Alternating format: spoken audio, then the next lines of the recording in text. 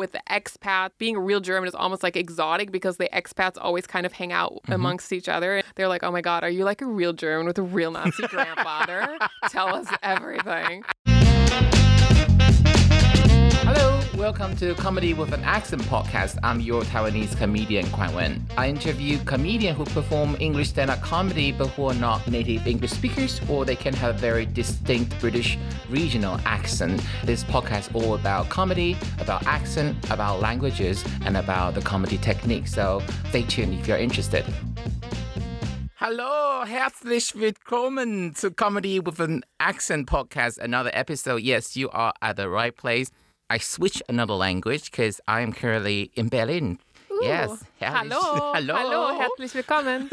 Oh, you reveal your identity already before I even introduce you.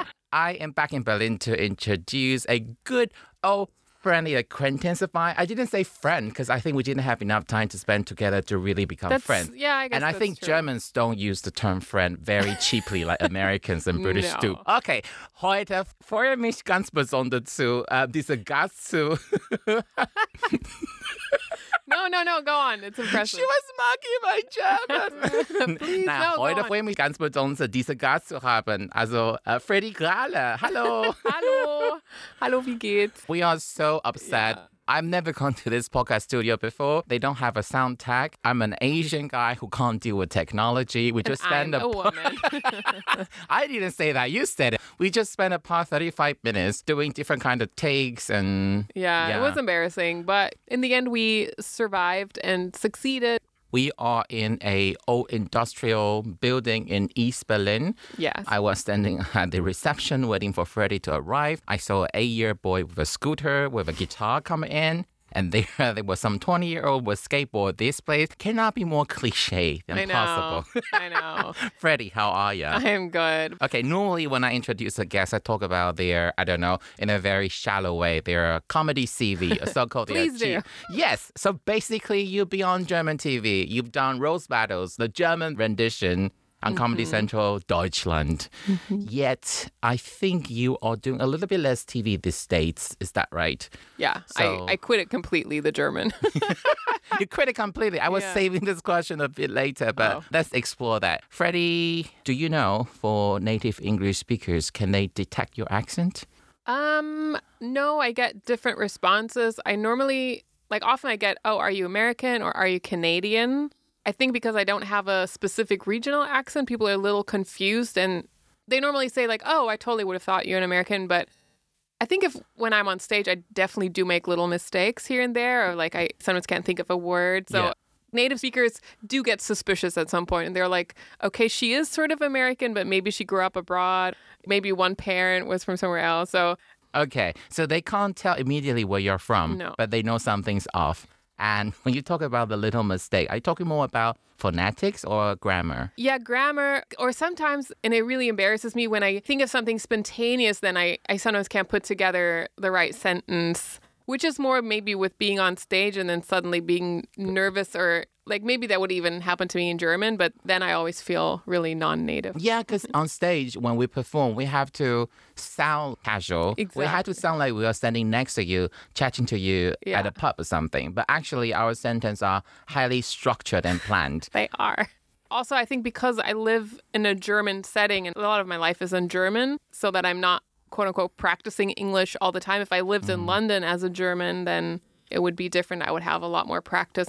Okay, so that's a little context for our guest today, Freddi Gralle. She's our second German speaker guest, not the first one. And I just thought, there are more German speakers in Germany. That's true. But let's just think about where Hitler was from. So I decided to go for an Austrian. I specifically asked about Freddi's background because it's kind of complicated. You're German, but your English are a lot better than a lot of Germans. A lot of Germans. Care to explain what that is? Yeah, so it's really funny because in my German life, I never have to explain anything about my childhood. It never comes up. But as soon as I speak English somewhere, people immediately want to know the story. Why and I have are to you speaking I know, English and then so I have well? to tell them half of my life story. So The reason I'm speaking English with an American, Midwestern, maybe more neutral accent is that my parents were missionaries. They're very Christian.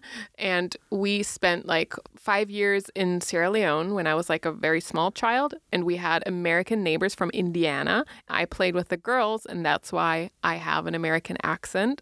I kind of forgot my English when we came back to Germany, but then it kind of immediately came back when I had it in school and with a thick American accent. So I don't know, the accent was stored somewhere in my subconscious. Even though I did a gap year in Britain once and I spoke perfect British English, but then I didn't practice it so much, and then I immediately sort of think I can just pick up accents when I'm surrounded it, but eventually it always came back to the American accent for me. Interesting, because I almost forgot. I just remember you had a pause in Africa, and I was so racist, I don't even remember what part of Africa it was. Yeah. So I was trying to figure out that I couldn't find information. You mentioned Sierra Leone. Yeah. I thought you spent your travel in Zimbabwe or Namibia. Oh, yeah, I think no. Namibia used to be like a German colony before we the had a First genocide World. there, yeah. Right.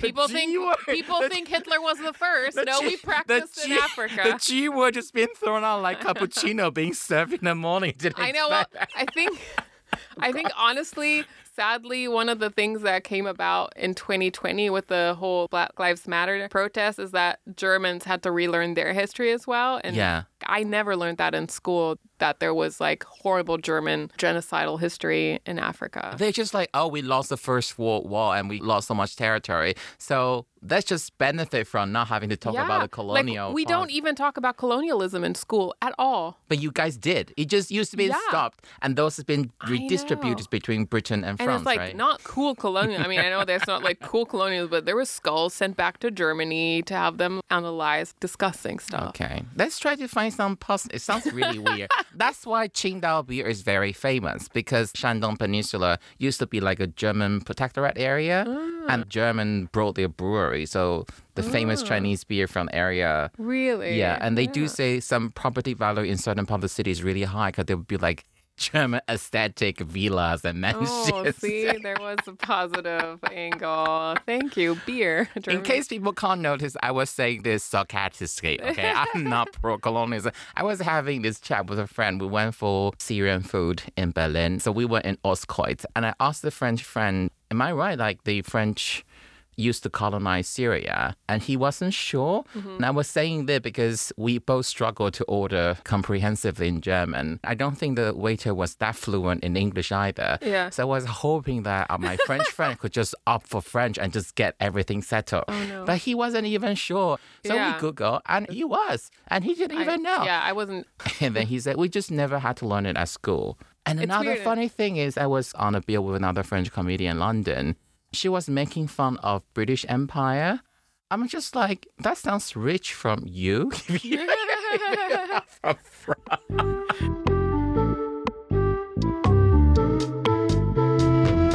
We talk about you being a bit off for native English speakers. But until you finally reveal yourself, no one can tell you're German. Is that mostly true? What about for German people? Do they approach you after a show, say that, are you really German? Can't be. Your English is too good. Yeah. I mean, I sometimes just say really short phrases in German on stage, because sometimes it's important if I talk about German culture, because you always have Germans in the audience so that they trust you, that you actually know what you're talking about. I mean, I talk about my grandfather being a Nazi. It's important that they understand that this is genuine and I'm not making it up, because that would be dumb. Okay, so let's explore this a little bit. Yeah. Did you really think it through and to make sure you speak some German phrases here and there in a way? Yeah. Or was it not a conscious decision? You just do it with the way you speak? No, it was a conscious decision, because for a long time, my opening joke was, I'm German. I know I have this weird American accent, but then like, herzlichen Glückwunsch, auf Wiedersehen, guten Abend. Sometimes I just like to fool people to make them believe with this American accent that I'm a racist and not a Nazi. And then people are like, ha, ha, ha. But I do feel like I need to own the Germanness for it to work. Because if someone just says like, I'm German, but you can't hear, then it's weird. Yeah. In case the listeners, you're not aware, Freddi is based in Berlin. So that means for your audience, however international they are, there's always a good portion of German people. And they may look young, they may look urban metropolitan, they may look like we are not typical German. But sometimes those who say are not typical German are very typical German in a certain way. So for them, whether you are allowed a ticket to joke about certain things that they may find very sensitive, whether you are German or not, to talk about a Nazi grandfather makes a whole lot of difference. Yeah.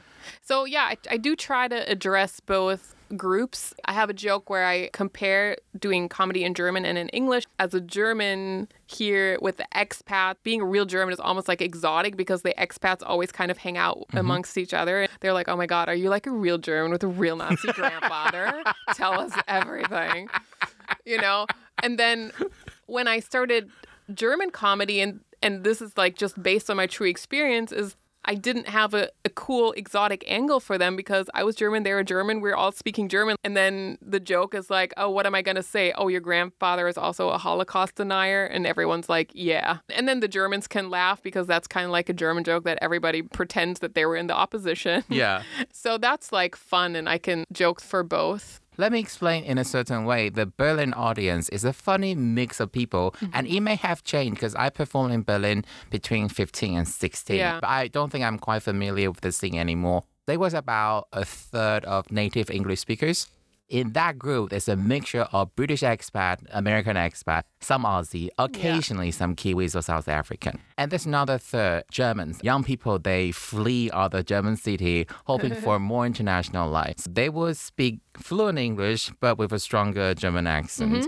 Then you have, because it's thanks to EU, a bunch of international expats, but mostly European, from other European countries. And that creates a beautiful mix that your material, unless it's very specific about Berlin, that works pretty well for everyone, you have to pitch a very universal idea to make it appeal to every single subgroup in a group. Is that still true in 2022? Yeah, I think the makeup is still the same. I think it used to be more like artists or students, so people that were here just for a little time. Now it's more startup people that are actually part of the city, probably paying taxes. They have a little bit more money.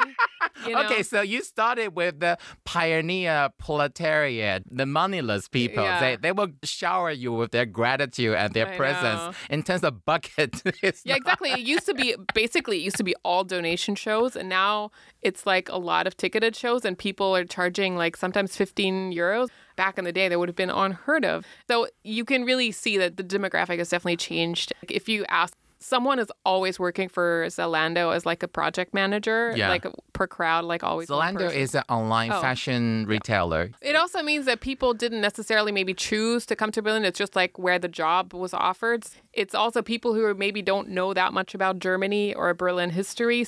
The jokes and the context have to be a little bit more explained sometimes because you can't presume that much. Or maybe they just arrived like 2 months ago and they don't really know anything. People have had to adapt more. But unfortunately, I feel like has kind of kept also from the comedian side, who are also new and always like coming and going, that a lot of the material is really based on ethnic stereotypes. It just doesn't seem to ever go beyond that. I don't think we'll ever get rid of it. And of course, there are always new good jokes that can be made. But I've been here for 7 years now. I feel like I've heard a lot, and also like about German stereotypes. And it's just the same again and again. It's like, oh, German is so hard to learn. You know, Germans are punctual, which I was today. So that sometimes is a little... She arrived just about 5 minutes before. Like, not too early, not too late. But it's honestly very atypical. You know, sometimes when at a comedy show, and typically when I would see in the UK, in London, and people just say, oh, German don't have a sense of humor. When you say that and then someone who's German, they roll their eyes, it's not because they don't do self-deprecating jokes. Is that your joke is so badly written that they've heard it 1,000 times. If you had a more interesting take on this idea, I think they will let you have it. Yeah, I mean, I feel like I'm regressing or like evolving to become like a racist sometimes, because after a week of hearing, oh, how horrible it is to live in Germany, and just like hearing so many jokes, I'm just like, well, why are you here? Well, just go back to where you came from. You know? It's just like so bad. I feel like my grandfather.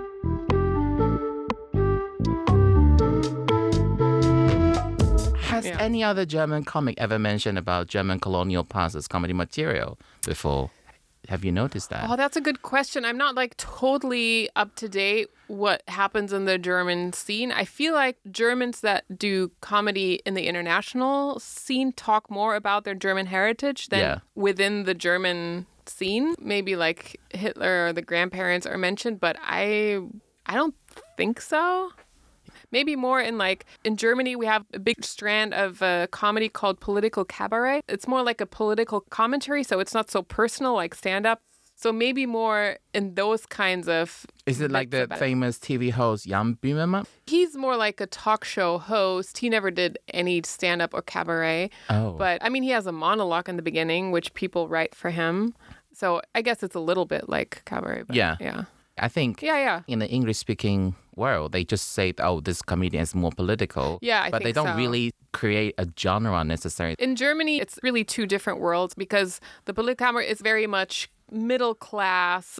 They'd probably perform more in like theater-style settings, more for real adults that pay money. And stand-up is very much a young genre still. We don't get like political funding. So you're saying this political cabaret thing predates the German localized version of modern stand-up? Yeah. And I think Germans really love this cabaret style because it's more like educational. You learn and you laugh. It's basically just the comedian telling the audience everything that's going wrong in the world and like we are all pieces of shit, but Germans really love it. Oh, okay. They're like, they want to know that they're pieces of shit, you know? They want to know their depression. Their so doomsday thinking is justified. I know, it's on brand. It was literally like friends of mine came to a show where I talked about my vagina. And it was like when I was in my early days of German comedy. So I'm sure it wasn't like the best performance ever. And I think it made them uncomfortable. A lot of Germans are still, they don't want it too much in your face. So that's why stand-up is still like a little bit more of an undergroundy thing in a way. And then they literally told me about this gig they went to with this political comedian, and they were like, it was so amazing, and after the show you just wanted to kill yourself. It was amazing. And I was like, are you hearing yourselves? But it's like, honestly, what is wrong with this country? Is it about this coming to terms with the past responsibility sort of thing? Or... Yeah, I think so. But it's also about figuring out what's wrong with the world. I don't know. I mean, it is about knowledge because political comedy is like, oh, and this statistic in 1984, I don't know. But I think it's sad because the political comedians, they don't really show anything about themselves. They're not self-deprecating, really. It's just about the world. And so I really love stand-up because it was very therapeutic when I started, and I talked a lot about myself and worked through issues that were important to me and really opened myself up on stage, I feel like. But for Germans, they don't necessarily enjoy that. I've got all the comments from audience members after shows where they're like, I didn't really like that. Or like, are you okay? Or are you depressed or whatever? It's all from Germans. I got an email once. The next, I did like a TV thing for German Sky 1. Again, pretty early, so sure, I was pretty overwhelmed, and there were TV cameras, and I performed in front of really old people and talked about my vagina, so it wasn't amazing. I'm going to own that. But the next day, I get an email, so somebody researched my email address. You know, it's not like on my Instagram, and it was this older guy, I'm just assuming because his name was like Gerhard or something, and he was like, me and my wife were at the taping yesterday. I mean, we kind of liked it, but you just seem to have like a really deep sadness about you. So we just wanted to know if you're okay. Like, honestly, that's what he wrote to me. And I was like, how is this helpful? I mean, like, I guess it came from a caring place, but... Was it more like an or like, what the moment from you? You're like, what is this? No, I was just how am I supposed to react to this? It's just like, you don't understand comedy. I don't know. I think he really thought that I was just airing my dirty laundry, and that was kind of sad on stage. This is the last thing as a comedian that you want, right? They probably don't know yet that modern stand-up is all about comedian being authentic and honest about themselves. And I think I'm quite sarcastic, so I think he literally didn't know that I meant the opposite, maybe. What made you, because at some point you feel, I'm so special, I'm fully deserving of all this TV exposure opportunity. What changed that? The pandemic changed that. Like, up until the pandemic, I was like, I'd done several TV things, and I'd recorded one just before the lockdown, which came out in March of 2020. And I wasn't very happy with it just because they edited out like a really big joke, and they didn't even ask me. And I didn't feel like great about it. Also, I did a set that I'd done in Berlin like 5 million times, and it killed. And then it was recorded in Cologne. It was just like a dead audience. So Now I have a really bad TV thing on YouTube forever. And so I was like, I felt I never really enjoyed anything I did on like German TV, which is not so much maybe Germany, but it's just like stand-up recorded in a studio setting with a studio audience is horrible because it's like people who know that they're being filmed, so that they're super stiff. They haven't had any alcohol. They're not like in a relaxed setting. So it's just like never a good audience, at least in Germany. It just like never feels great to do that. And then the pandemic happened and everybody was just like, oh my God, I was like working way too much before. And, you know, I tried to do English and German at the same level. So I was just like out every night and just getting panic attacks about, you know, getting my set right in both languages. It was just a lot. And I realized I think I have to decide if I want to do one thing well, I'll have to decide and give one up. It was actually quite easy. English is just more fun. And I don't even want to be on German TV. So I think I realized I don't really need to be famous. Okay. If I wanted a career and if I wanted to be famous, then German is the only route for me. But I realized I don't really want that. And I just really, really enjoy being on stage live. And the scene here is bigger in Berlin, the English scene. That was a plus. I always just like performing in front of international people and not just Germans. And also, if you think about touring in English, you can perform in the whole world. You can go to the Fringe. When I decided to do my first solo show and like take it to the Fringe, that was like the nail in the coffin of German comedy, because and then I just focused on that and I started touring Europe a little bit to get ready for Fringe. And then it was just like, I mean, it was super hard because I had to do it all myself, but I was just like, yeah, this is really cool. I can go anywhere in the world and take my solo show.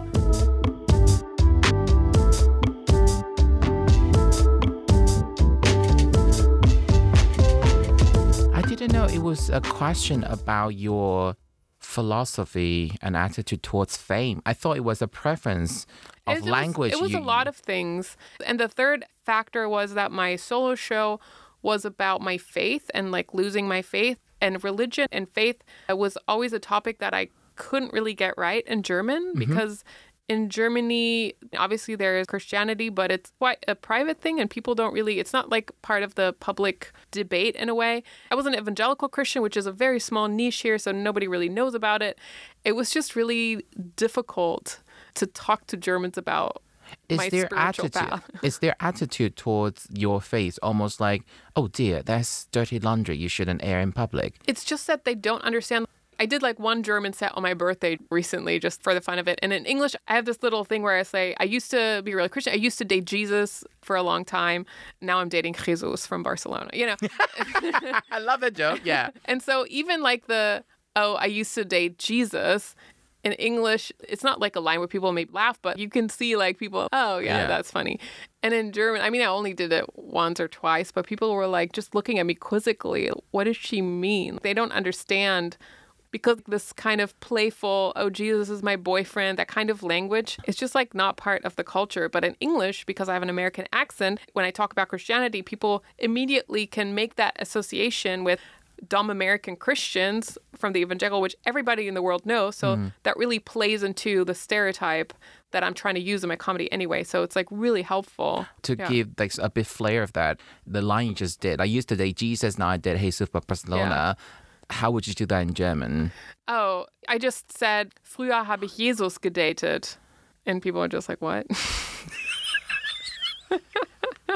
Could you see that sort of Valley Girl casualness? It's already restricted in the German delivery. Yeah. But my question was, which word did you use for date in that casual sense? Dating. And turns out they just use dating in German. We have a lot of Anglicismus. Okay. Yeah.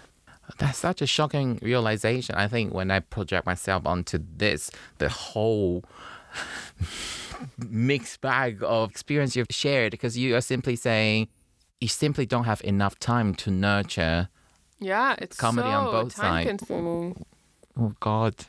But also the second one, I was thinking when you were saying the experience you're not happy about doing those TV work in German. And part of me was thinking, but you do know that if you're not doing it for German TV, but you're doing English-speaking countries TV, it's going to be the same problem that bugs you. But I'm never going to be on English TV. I'm in Germany. Like, who would put me... Like, it's just never going to happen.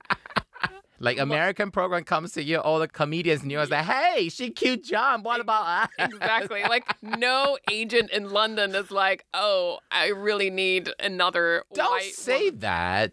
I was just at the Fringe. It's a very in-group kind of cliquey thing, and it's fine if that's the reality. And if you're not in London or in the UK, then it's going to be really, really hard to get anybody's attention. And I think I'm 43, dude. I have a day job that I really like and that I'm also very ambitious about. I'm a screenwriter and I also have a lot of goals there. For me, it's almost like not putting the pressure, turning it into a profession, protecting my joy of comedy, of like doing stand-up. I don't know. I think that's what the pandemic taught me. Yeah. I just really love performing in front of live audiences. If it can be like more and more in the whole of Europe, that would be great. I'd love that. And if it's just going to be in Berlin for the rest of my life, I think it would still make me really, really happy. As an old friendly acquaintance of yours, I am so happy for you that you're managing expectation as a way of taking care of yourself, basically. Because comedy is something that is so consuming of your energy and your life and your time. You have to love it so much. Why you love comedy, love performing, and that's with the live shows you've been doing. Now those bloody TV, radio, studio recording. I'm still very ambitious when it comes to my comedy or my solo show. I'm still wanted to make it like the absolute best solo show I can. And I do take pride in that. And you think you're not that young to naively think everything is possible? It's always possible if I do everything all together. I mean, I can't speak for the other expats, but it is kind of sad because there are a lot of talented people and I don't know how aware they are, but nobody here is going to have a career. It's just like I didn't say That's so brutal. No. See, Germans say as it is. I mean, the only thing that you can do is like basically on the road all the time. So you can do that, but you're never going to, make a lot of money and you're... I think you can if you are a good, dedicated online content creator, happen to be based in Berlin. But that's a different career than being a stand-up comedian. And I think it's horrible that people now expect you to be good at all of that. No. When people are artists, they want to write, they want to talk about feelings or politics or observations, and they have to be So I want to say out to my agent, please stop asking me to do TikTok videos. Exactly. It's bad for his mental health. Yeah, I have a real issue with the social media thing, which is also a reason that I've kind of made my peace with not having a career, because I know I would have to become basically a content creator, which is something I do not want to do and I will not do. And so that's the price I'm not willing to pay it, basically, because I think it's not, I'm like fundamentally against the way the industry is developing, and I'm too old to be a part of that. I don't have the energy. I don't care enough. This is a small podcast, but today, this episode, I feel like I'm sharing my best kept secret, like the secret personal beach somewhere on the beautiful Mediterranean island. Freddi doesn't particularly do a big online presence thing. If you want to see her, you probably normally see her live shows in Berlin. Yeah. So you want to see English material, just check whether she happens to be at the Edinburgh Fringe Festival. If you do visit Edinburgh Fringe. I have a little bit like on my Instagram, but only stuff that somebody happened to film, That's like my level of engagement. In the old day, when you say the comedy crowd, they were more like a pioneer. They would either be artists, anarchists, or people with rich parents having nothing to do. Exactly. The number one go-to jokes are about drugs. Yeah. And that is something I feel like I missed on. I think I have very weak will to quit something. I can't quit chocolate. I can't quit dicks, So that's why I don't want to do drugs, because I know once I do it, I can't get rid of it. And it's such a cheap joke because he just talk about drugs and everyone is on board. Back in London, drug jokes only works when you have very metropolitan or young crowd. People up to a certain age, this kind of joke get frowned upon. So in the slightly different German scene right now, are there equal amount of drugs-related jokes? That's a good question. I would say yes, but probably more just like weed or something. I think it has changed a little bit. More vanilla? Like not the hardcore one, or... Yeah, it's actually quite connected to the club culture. I feel like as the club culture in Berlin has also become more mainstream, maybe it's not as exciting to talk about the drugs, because it used to be very subcultural, and the comedians were also kind of more extreme personalities, I feel like. Yes. And so it was a real part of their lives to maybe go out and take drugs. I think they're still... No, as to say that when they were joking about drugs, it was very authentic. Yeah. They do engage themselves and they do thoroughly enjoy those recreational use of those drugs. Yes. Obviously, that's still part of it. There's still a lot of comedians that take a lot of drugs. I would say in the German scene, less so, because the German comedians here, it's more like, this is their country. They live here. They probably went to university here and then they discovered stand-up. So they're not as extreme personalities as the expats who probably sought Berlin out for comedy or to get away from, the life that they had. It could be. Or that they are more comedian. They do actually have to wake up to an office job the next day. So even if they take drugs, they have to take in small doses in moderation. Yeah, probably. And also the German comedians can have a career here. So I think they take comedy more seriously. Whereas the expats, doing English comedy in Germany, like, nobody's going to have a career, right? Like, let's just be honest. That is a good segue. Let me explain my observation and correct me any part that was wrong.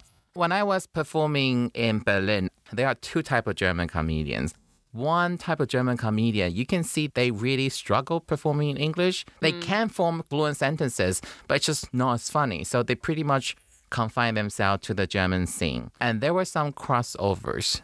At that time, I feel socially it was cooler to perform stand-up comedy in English.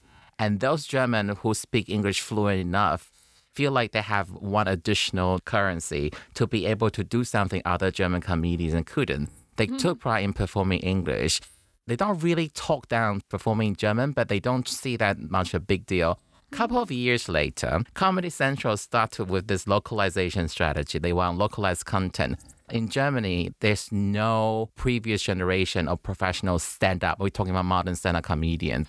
If you have years of experience, you can get on TV fairly quickly. And suddenly, those German comedians who took pride in performing in English abandoned English content. Like, there's no 1, 2, 3. Almost every single one of them were on Comedy Central. Oh, you all do German jokes right now. Did you see that coming? Yeah, I think that's a true observation. I think most people started in English just because the English scene is older. The modern international scene here in Berlin, it started before the German underground. I didn't know that. Okay. It was always a little more developed, the English scene. And also in the English scene are people that are from countries where comedy has a big tradition. So they're also a little bit more knowledgeable and more of comedy nerds. The German scene was basically founded by people like Jonas Imam, who came from the English scene and started German mics because there wasn't any German underground scene. And they were like, this is ridiculous. I should be able to do this in my mother tongue, even though we don't really have any role models for it. The German scene started growing also like fairly quickly, I would say. And then through Netflix putting out more stand-up content, there was just a dynamic of more people wanting to do stand-up in German and like the audiences. And then there was one German comedy club where there was German comedy every night, Mad Monkey Room. Comedy Central sort of picked up on that. They created content where they needed stand-up comedians. Comedy Central seizing the burgeoning stand-up scene. And is that also why a lot of the comedians you see on German these days, most of them come from Berlin. Like Berlin become this like a hub, lab of growing the modern version of stand-up comedians. Yeah. Berlin has exploded over the last 7 years since I started, for sure. I'm still disappointed that it doesn't get more of a spotlight. In Germany, there were like 4 newspaper articles about the Berlin scene. I don't understand why not more people are writing about it. And internationally also, there was a very fast development, maybe too fast, because most of us weren't that good yet. And I didn't say that. You say it. Yeah, I just want to absolutely. I want to stay out of trouble because a lot of people I know still live here, still perform on TV, and you can have on your own opinion. I'll just speak for myself. I think I started doing stand-up after 3 years of English comedy, so I had a little bit of a head start. And then I was a woman, and there were barely no women in the German scene, so I got a lot of opportunities very quickly. And I would say too quickly, but of course, I was like, oh yes, of course I deserve to be on TV after like doing German comedy for 3 months. I mean, it's ridiculous, right? I mean, I had all the jokes that sort of worked in German, but I don't know if do you perform in Taiwanese? Not really. And I don't think there's a Taiwanese thing that the thing in Taiwan is Mandarin. But performing in Mandarin in London, your audience are mostly from China. For me, that's the dilemma. I don't really want to perform for them. There's certain jokes I won't be able to do. But do you agree that it just takes a while, even though it's your mother tongue, to find great wordings, and like if you've done a joke like 100 times in one language, the groove in your brain is so deep already that you have to create another groove for like the exact same thing but in a different language. It took a lot of time for me to feel cool and punchy and witty with like cultural references that have to be different now in German. So it was actually a lot of work, and it was really hard at first. When you say that people look down on either doing it in German or in English, I know now the German comedians look down on people like me who do it in English because it's like you get easier laughs in English because the audiences are more friendly. And like in German, like to really kill in a purely German room, that is a higher standard. I agree. I think Germans don't do chuckles a lot. It takes a lot for them. They may giggle, they may grin, but for them to chuckle is very difficult. Whereas at least in the UK, and people get drunk so quickly themselves at a comedy club, they're almost ready. They're just like, it's like a fully bloated. You just need to. Okay, I don't think this can go. What do you know? What do you know about female body? Right. I don't know what male body I should use. I don't know because personally, shit, this had to be cut it out. I don't want to. But you know what I mean. Yeah. I agree. This is basically what I've been discussing with every guest, every episode.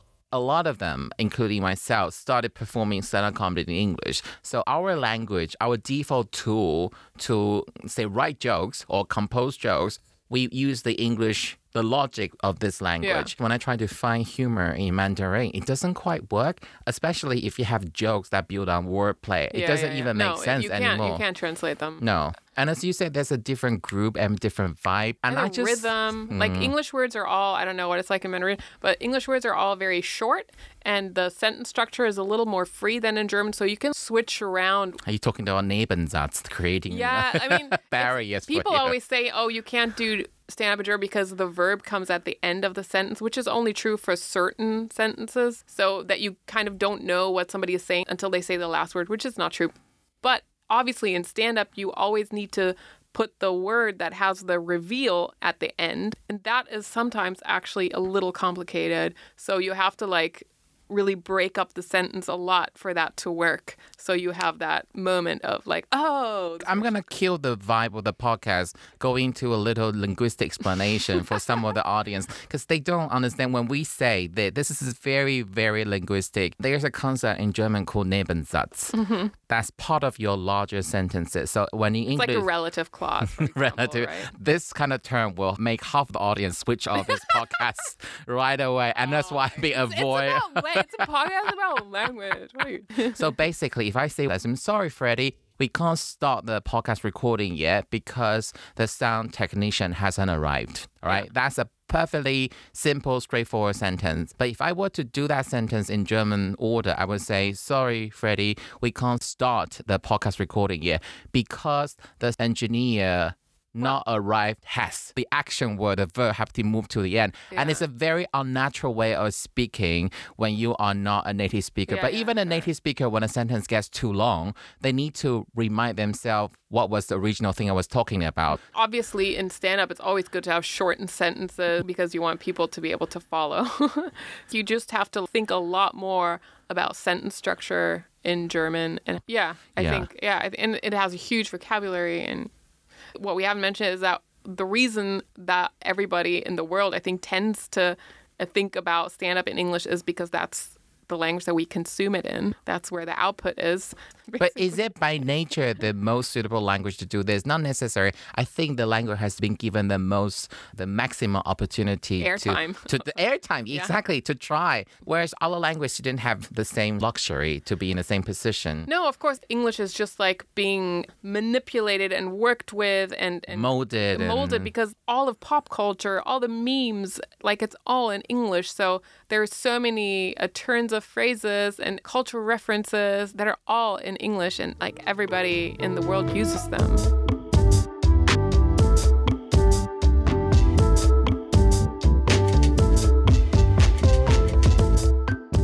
difference between the crowd in Germany and Berlin, non-Berlin, and Edinburgh? What difference have such a revelation for you? For any traveling comedian, there are certain jokes that are very specific to either the culture or the city. I have like a fairly large part in my solo show that is referencing the sex clubs and why I've never been to a sex club. In Berlin, it's like very much part of underground culture and pop culture. Yeah, sex clubs like water and air here in this city. But it's not like sleazy, but it's the cool techno crowd. That's where they go. And it's a very sex positive city. I realized that people don't understand it. So I tried to explain the culture a little bit and make my jokes about it. But it was too much of a journey for them to learn about the sex club culture and then already understand jokes about it.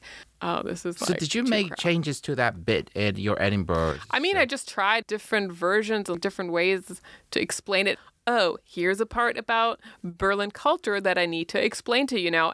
I mostly needed to keep that part because it had a lot of callbacks and the rest of the show. So you can't just chop it. If you chop it, the whole show would just be disfigured. Because one of the biggest sex clubs is called Kit Kat, and I just have Kit Kat Club, yes. I just have like funny callbacks with like, oh, I would like to see a sex club that's for people who are bad at sex, and it would be called Milky Way. You know, I'm really regretting that. It was definitely something that I would have otherwise cut out of the show. I don't know. I think for people, sex clubs are just either something that scares them a little bit or is kind of disgusting and not a lot of comics, they use sex club as a shock tactic, right? So they reference there is sex. Oh, this is something the ordinary people wouldn't dare to think. Whereas in Berlin, it's just so taken for granted. It's not a really big deal. So you use it as your backdrop. Exactly. So you were not able to do that in Edinburgh, which is supposed to be... Or even like when I toured around Europe. But I mean, that's why you go to the Fringe to learn these kind of things. That's also why I try to leave, like try not to do always the same room. I used to do a set, I probably couldn't do it now. It's about my obsession with the royal family. And the whole show ended with a British royal musical with the Queen singing I'm a Survivor. So you can see why I can't do that set anymore. Maybe it has to be in a Phantom of the Opera way, but I hope it's not too disrespectful. You have to put it online now. No, but when I did a set in Berlin, people kind of get it, but they don't get it. They're like, so what? They gave me this face like, so what? What should that concern me? Yeah. But whether people love it or hate it in the UK, whether you're a Republican or a royalist, it affects your life so much. It has a different cultural significance to the British crowd. I didn't realize, but this set I so enjoyed doing, it pretty much a very local set, a very British set. And it didn't hit me until I tried to perform in Berlin. Because even if I go out of London, I should just go to other British cities. I think with local jokes, it's not just the reference that is lacking in that moment or that people have or don't have. But if you perform the royal family joke in Britain or the sex club joke in Berlin, people have the knowledge of 100 other jokes about that topic. So they have already in a universe of jokes that saves you 20 minutes having to explain all the clues and context. And so when I do a sex club joke, I'm also referencing other comedians' sex club jokes that I've already heard. So I'm not going to repeat that. So it's in a context. The Christian past, was it always heavily featured in your comedy materials only until recently about your faith? You used to open and address a bit, but you don't do the whole set about it. This show didn't get to watch this Edinburgh. It's called Church Girl. Church Girl Interrupted. And it's based on your experience and your relationship with the faith. How does that still affect you, even though you decided to step away and looking at your faith from a different angle? Yeah. But the decision you made is still made complex because of your faith, isn't it? Yeah, I was like a real church-going girl when I moved to Berlin, when I went to film school and all that. Then it just like I became more and more liberal. I hung out with new people. Eventually, I was like, oh, I think I need to get out of this group. I just feel like I'm so judgmental. I want to try and maybe unlearn that. And I think I can only do that outside of church. And I also didn't really believe that Jesus was actually the Son of God and all that. And so it was like a long process. And then eventually, I remember I was sitting in the Easter Sunday service and they're talking about Jesus has risen from the dead. And I was like, wow, I've really heard this too many times now. I was like bored. And then I got out my phone and I typed in my first stand-up set in church. I think that was like one of the last times I went to church. Either I had already gone to, or then I went to a couple stand-up shows because I knew one guy from film school who did stand-up in English, a German, Georg Kamera. Oh, yes, Georg. Yeah, he's like my godfather. So I went to a couple of shows, and this is really what I want to do or try. And yeah, my first set was about, I used to be a super judgmental Christian. So that was like, I really needed to talk about it. Stand-up was really therapy for me at the beginning to like understand what was going on, like losing my faith, because it was really like the most important thing in my life for like 15 years. And was that before the German scene really started to appear? There wasn't a German scene when I started. So basically it was a no-brainer because you're fluent in English. And... Yeah, exactly. And Christian culture is so Americanized, so that made it even easier. Does that make your relationship with your family a bit more difficult, or you guys come to a comfortable place with each other right now? Because your father is a pastor, right? Yeah, he doesn't work as a pastor anymore, but he was a Baptist. It was hard for my parents at first, and we had a lot of conversations about it, and they would like check in. So how is it going with your faith? I'm like, still nothing. Now I think they've accepted it, but honestly, when I was on German TV, there was like one episode. It was like a documentary sort of format where I got to share a little bit more. And I also talked about my faith and that I lost my faith. I know it was hard for my parents. That was on German TV. You know, people that they knew had seen it. It was like early in my career, so I talked a lot about sex as well. I just know that it was kind of difficult for my parents. And so that was probably the fourth reason why I gave up German comedy. I just never felt that free because I knew that my parents would see it eventually, and it's just like not a good feeling. Yeah, that's why I kind of resist recording or performing in my mother tongue, because it will be something my mom can easily access, whereas English kind of exists in a parallel world in a way. So, yeah. But they've accepted it, and I think they now understand like what my reasons were. I have siblings who were never really that Christian at all. And to be fair, before you could choose, you did get dragged into the church a lot of times. So you spent enough time in that place already. So it's not like you're making it uninformed. No, totally. I really gave it. I was really active in the church. I preached everything. I mean, that's another thing that I'm grateful for, because I got to be on stage with a microphone in church a lot. So that gave me a head start as a comedian as well. As a confident speaker, a public absolutely. Speaker. And I translated a lot of sermons on stage in front of thousands of people. Being on stage was great for me. And that's what made you unique as a German comedian of potential for international exposure. The final thing I want to say is there's a misconception that German is a very ugly language. Every time when someone tried to prove it, they would deliberately speak German in a very horrific way. Or like the Nazis in movies. Like the Nazi, right? Barking, basically. The thing is, during the pandemic, Freddi had a beautiful podcast, but it was in German, and she no longer had enough time, so she stopped it. It is so soothing, though. So it's called FAQ. I don't want to say it's masculinity. So it's called FAQ, masculinity in German. And if you listen to Freddi's voice in that podcast, it is so soothing. You can replace whatever sound of the wave before you go to sleep. That is a beautiful, and I want to use this to prove whether a language sounds beautiful or not is in the ears of a listener. Let's try this sentence. A little bird fly in the forest. Ein kleiner Vogel flog im Wald. Yeah, and how would you say that in French? Un petit oiseau vole dans le forêt. That doesn't sound beautiful at all. Bad. See how beautiful it is, the German language. Yeah. I don't think I've covered everything I want to, but given we spent 35 minutes fixing the microphone, the mixer, the setup, I'm just grateful there is an audio file at the end of the day. Freddi, how can we find you on social media? Yeah, I mostly communicate through Instagram. It's Freddi with an I _Gralle. It was a GRALLE. And since we are towards the end of the podcast, we've revealed your German identity. Yeah. Could you share with us what's your actual name in German? Yes, my actual name in German is Friederike Dorothee Gralle. Imagine if I were to introduce our guest heute is Friederike Dorothee Gralle. That would sound very different, wouldn't it? So that's been our wonderful guest today, Freddi Gralle. Thank you. Thank you very much. Thank you. Bye. Bye.